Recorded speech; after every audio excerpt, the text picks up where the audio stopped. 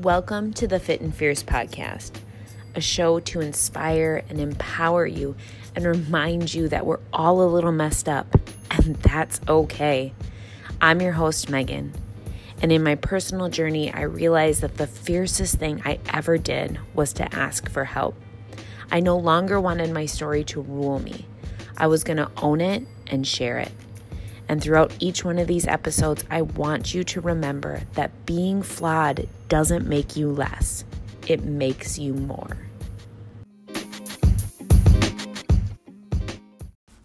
Hey lady, welcome back. In today's episode, we are going to talk about trauma. Trauma has been a buzzword, I feel like, recently, maybe just in the social media and outlets that I lean into. But I think also, though, maybe not so. Maybe it's talking about in the news. It's talking about in what's happening in our lives with COVID, with Black Lives Matter movement, with the world and our energy shifting and pivoting so much as it has truly in 2020.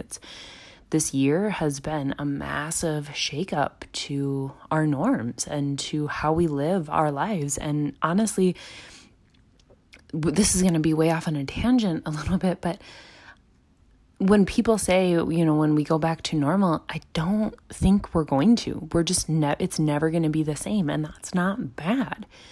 It can be hard to embrace, and it can be hard when there's uncertainty, and honestly, grieving and being sad for leaving things behind that maybe we will. I don't know what that outlook will look like, what our new quote unquote normal will be. But all of this ties into feeling a lot of heavy emotions, being really triggered by a lot of things that are coming up, and maybe reacting in ways that you typically wouldn't, or reacting in ways that you default to when times are challenging. And a lot of underlying from this and those thoughts and actions and behaviors really can stem back to trauma. Trauma to me is a really aggravating word. It boils up a lot to my surface. It happens, and I know that this happens, and I can see it. It still does. But it happens to me because I try to justify why my experiences in life were not as bad as somebody else's. And that can be very true. Sometimes when I think of, when I think of trauma, immediately what comes to my mind is death, the loss of somebody really close to you.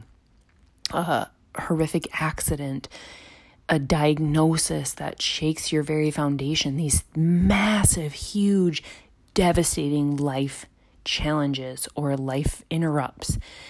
And so when the idea that we're all exposed to trauma and that we've all had it and have either worked through it or are in the process or don't realize that we need to work through it, but that a traumatic event can be something that somebody said to you when you were a small child, and that stuck with you, and that's triggering in you and playing out in your life now. To me, I feel this guilt that I carry around, because how dare I give myself the reason to act out in a way or go about my life in a certain way and call what I've experienced trauma when it's not nearly as bad as somebody else's. And that is such a disservice that we are doing to ourselves. And I'm going to talk about this deeper as we're going. And it's something that I have to be very observant of in myself and work through of myself. So backing up a little bit, if this isn't something that an area that you're familiar with, we're going to boil it down to basics, and then we'll build from there. But we have to really understand the foundation of something before we can add to it, and before really we can radically change it. Because a goal that we all can be pursuing, and I think most of you have aligned goals like this. If you're here and you're listening, it's just part of the MO of what this community is and what this brings, is just looking to better ourselves, looking to be, not that there's anything wrong with where we're at, but we want to raise up and to be the closest to the highest best version of ourselves that we can be. And with that, I have learned to know deep in my heart and my soul and my mind that in order to raise up, I have to release all of the baggage that I've been holding on to for most of my life, for a great portion of my life. And that baggage is trauma. It truly, truly is. I am in the process right now of doing a breathwork certification course. It's amazing. It's so good. And I'll be talking about a lot of those principles a lot more as I start to implement those practices and modalities deeper into my coaching, into the podcast, into my social media platforms as it becomes more involved in my life or more readily available for me in my personal life. Then I will begin to share that with all of you deeper. In one of the modules, though, that we were just working through was really on trauma-informed breath work by Rachel Maddox. And if you're not familiar with her, oh my gosh, look her up. She is this light beam, this radiant being of love and spirituality that I aspire to be someday. But as Rachel explained trauma, it clicked in me really quickly. And it really made sense. And it essentially said that a traumatic event is experiencing something too much, too fast, too soon, without your consent. I love that. It resonated with me. And so coming back to this process, remember those things: too much, too fast, too soon, without your consent. And that's going to apply to so many different pieces in your life. As we mentioned before, when we think of the word trauma, and I'm going to try to get a different word instead of saying this word 1,000 times in this episode, but I don't know that I will. So just go with it. But as we have these events or experiences that shape us in our lives, many of them are imprinted on us when we're really small children. Sometimes we remember them in our conscious mind. Sometimes we only replay them in our subconscious mind or holding that trauma in our body somewhere, and we're not even aware of that. There's some modalities and practices that can help you work through that. Some hypnosis, some RTT, some rapid transformation therapy, some things that I've experienced and done that I have some episodes you can go back to and listen to an amazing experience that I had with an RTT practitioner. But they can also be obviously events that happen in current time in our life. Life continues to happen, and as we evolve and as we grow, there's going to be experiences that really define and shape us and that change how we move going forward. And that doesn't have to be bad. We have to look at those experiences as an opportunity of growth, of not something that's happening to you. It's happening for you.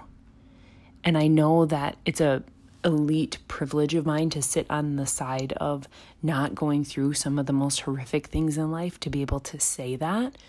But I have some episodes coming up with a handful of women who have really experienced some deep, dark, hard things, and they speak to the same level as well.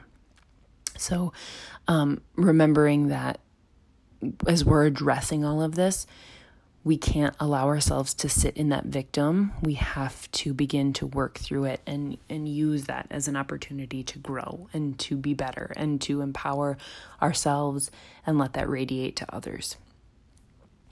The interesting thing about trauma is, and as I'm learning more about this, is how it is held and stored inside of our bodies. Our bodies are so infinitely wise. And when we have something that is a life-changing experience or a short instance that somebody said to us when we were a small child that changes the way that we react or we think about things, it stores itself somewhere deep inside of our bodies. And it basically plays on a loop. But the issue is when it's playing on a loop is it's never completing the loop. Our body doesn't want to store the trauma. It wants to fully move through the emotion that we're experiencing and then release it and let it go. But when we don't have the tools set, the skills to do that, These little traumas are eddying around in our bodies constantly, trying to finish this loop, trying to release, but they have to go back to the beginning again because there's a little kink in the works that doesn't allow them to do so. I think of this like singing the alphabet. If somebody asked you to sing the alphabet, you'd start with A, you'd do the little bebop song, you'd end at Z, finish it up. There, you've completed that cycle. But if somebody tells you, hey, sing the alphabet, but start at K, I would be like, I don't know that I can do it. And maybe if I thought long and hard enough, I could, but really on the spot, I can't think of what comes after K in the alphabet. I can't. Or if somebody said, start at A, sing to M, skip those N, L, O, P, middle section, and then hit like T. Like there's a piece, there's a cog missing in that wheel, and it's not making its way all the way through. And that is what's happening inside our body. And what happens inside our body then is it starts to play out. It starts to impact when that trauma is activated. It starts to impact how we go about our daily lives.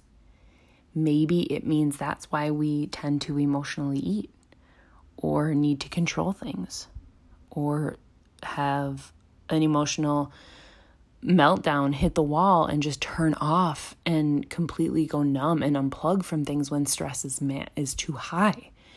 You can start to see how these incidences or these impacts that have happened weasel their way into how we go about our day to day. And maybe it's not every single day, but it's patterns that start to play out when we hit that triggering part of that loop again. So in order to release that, we have to, again, cultivate a tool set to allow ourselves to do that. I want to be very clear that in working through releasing this and working to expand and move out of that space, it doesn't mean necessarily that you're going to forget the incident that happened. I was in a car accident, and I'm not going to just magically forget one day, like, oh, I was in a really bad car accident. No, that's pretty much ingrained in my memory. But how that's stored in my body and how I react to that can be something that I work through. If you lose somebody that you love deeply, it just doesn't magically go away when you begin to build through your grief and work through that and cultivate a journey of that. No, you still remember that. It's just how we're acting and responding and moving forward throughout that process. Talking about releasing, we need to, the first thing that you can do on your own. And that's just seeing, maybe you do remember the event, maybe you don't, but seeing where patterns start to play out. Watch how you respond.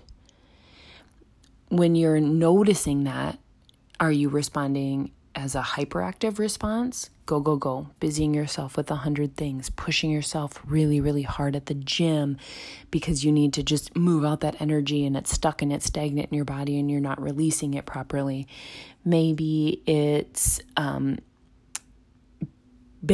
filling your schedule so full that you don't have time for anything else and you're just frenzied and going until you collapse and exhaust yourself.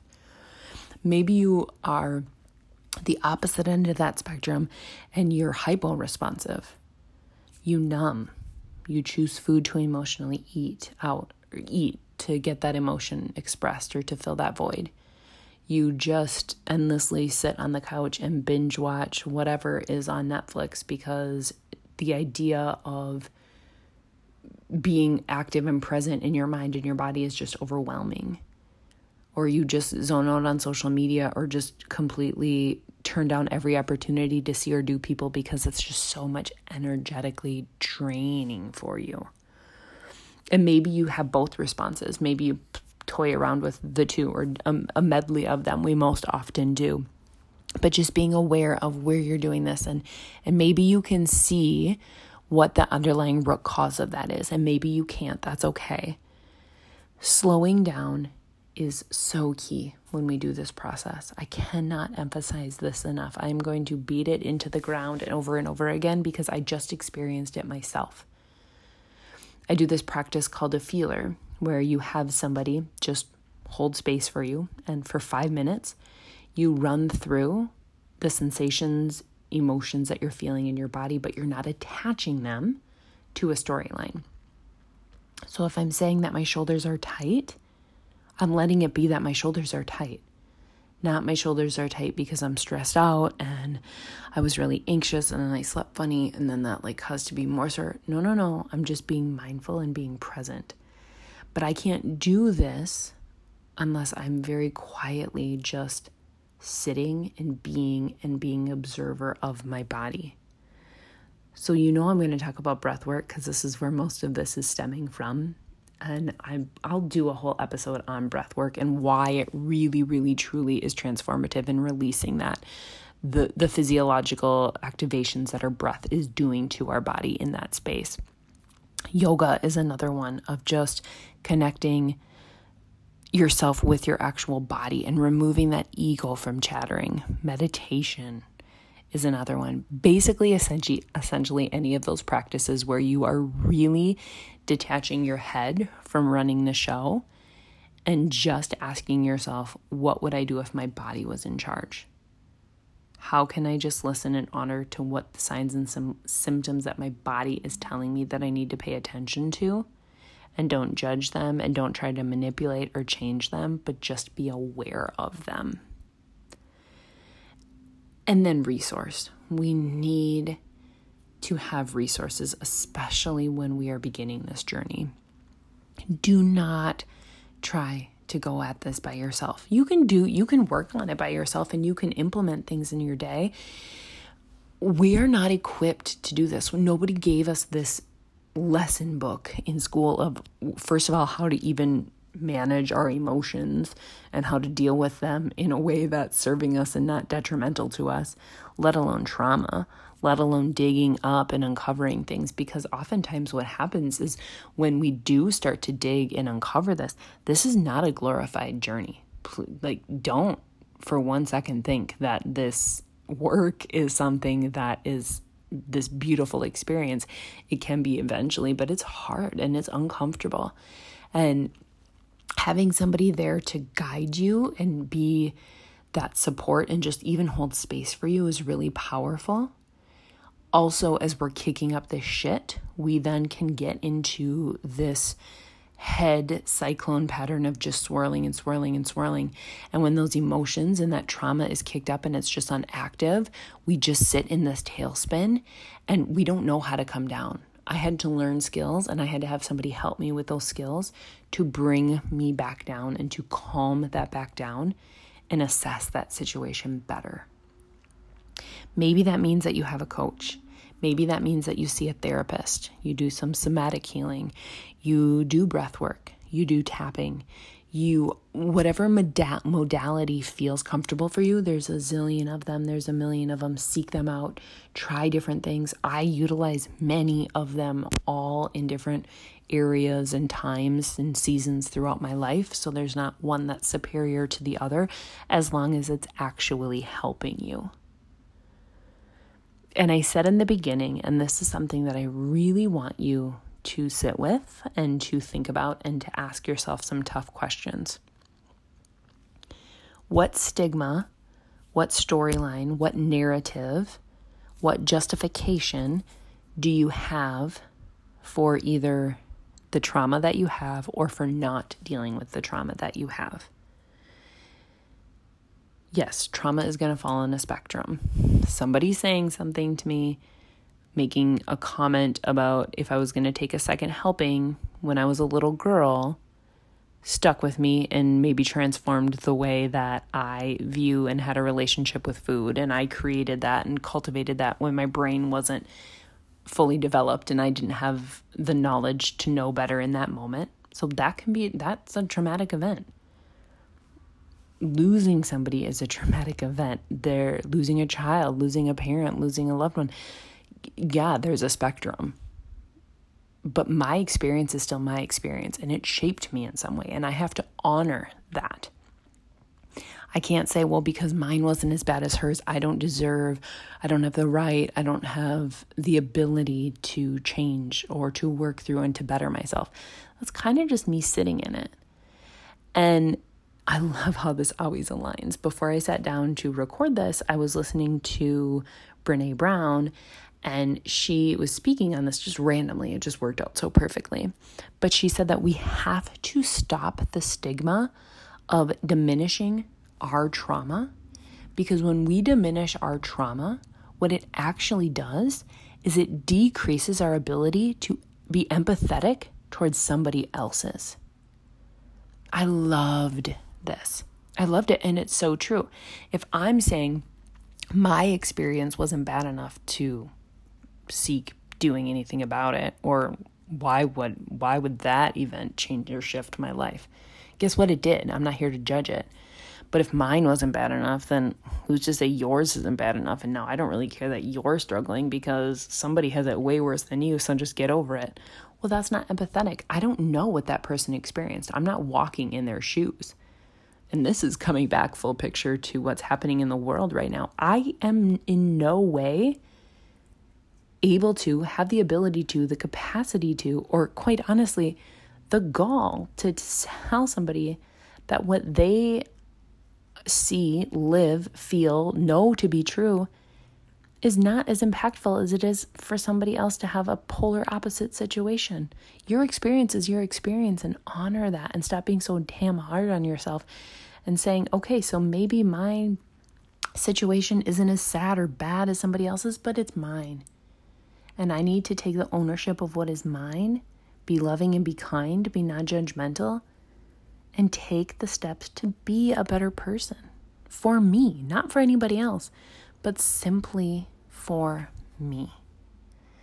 This is a topic that we're going to be weaving in quite a bit in the next couple episodes, like I said, in next week's episode for sure, and the ones following that, and starting to talk about some of these buzzword type things that get a lot of hype, but we don't really know maybe what they are or how they apply to our lives. So I would love to hear what resonated with you in this.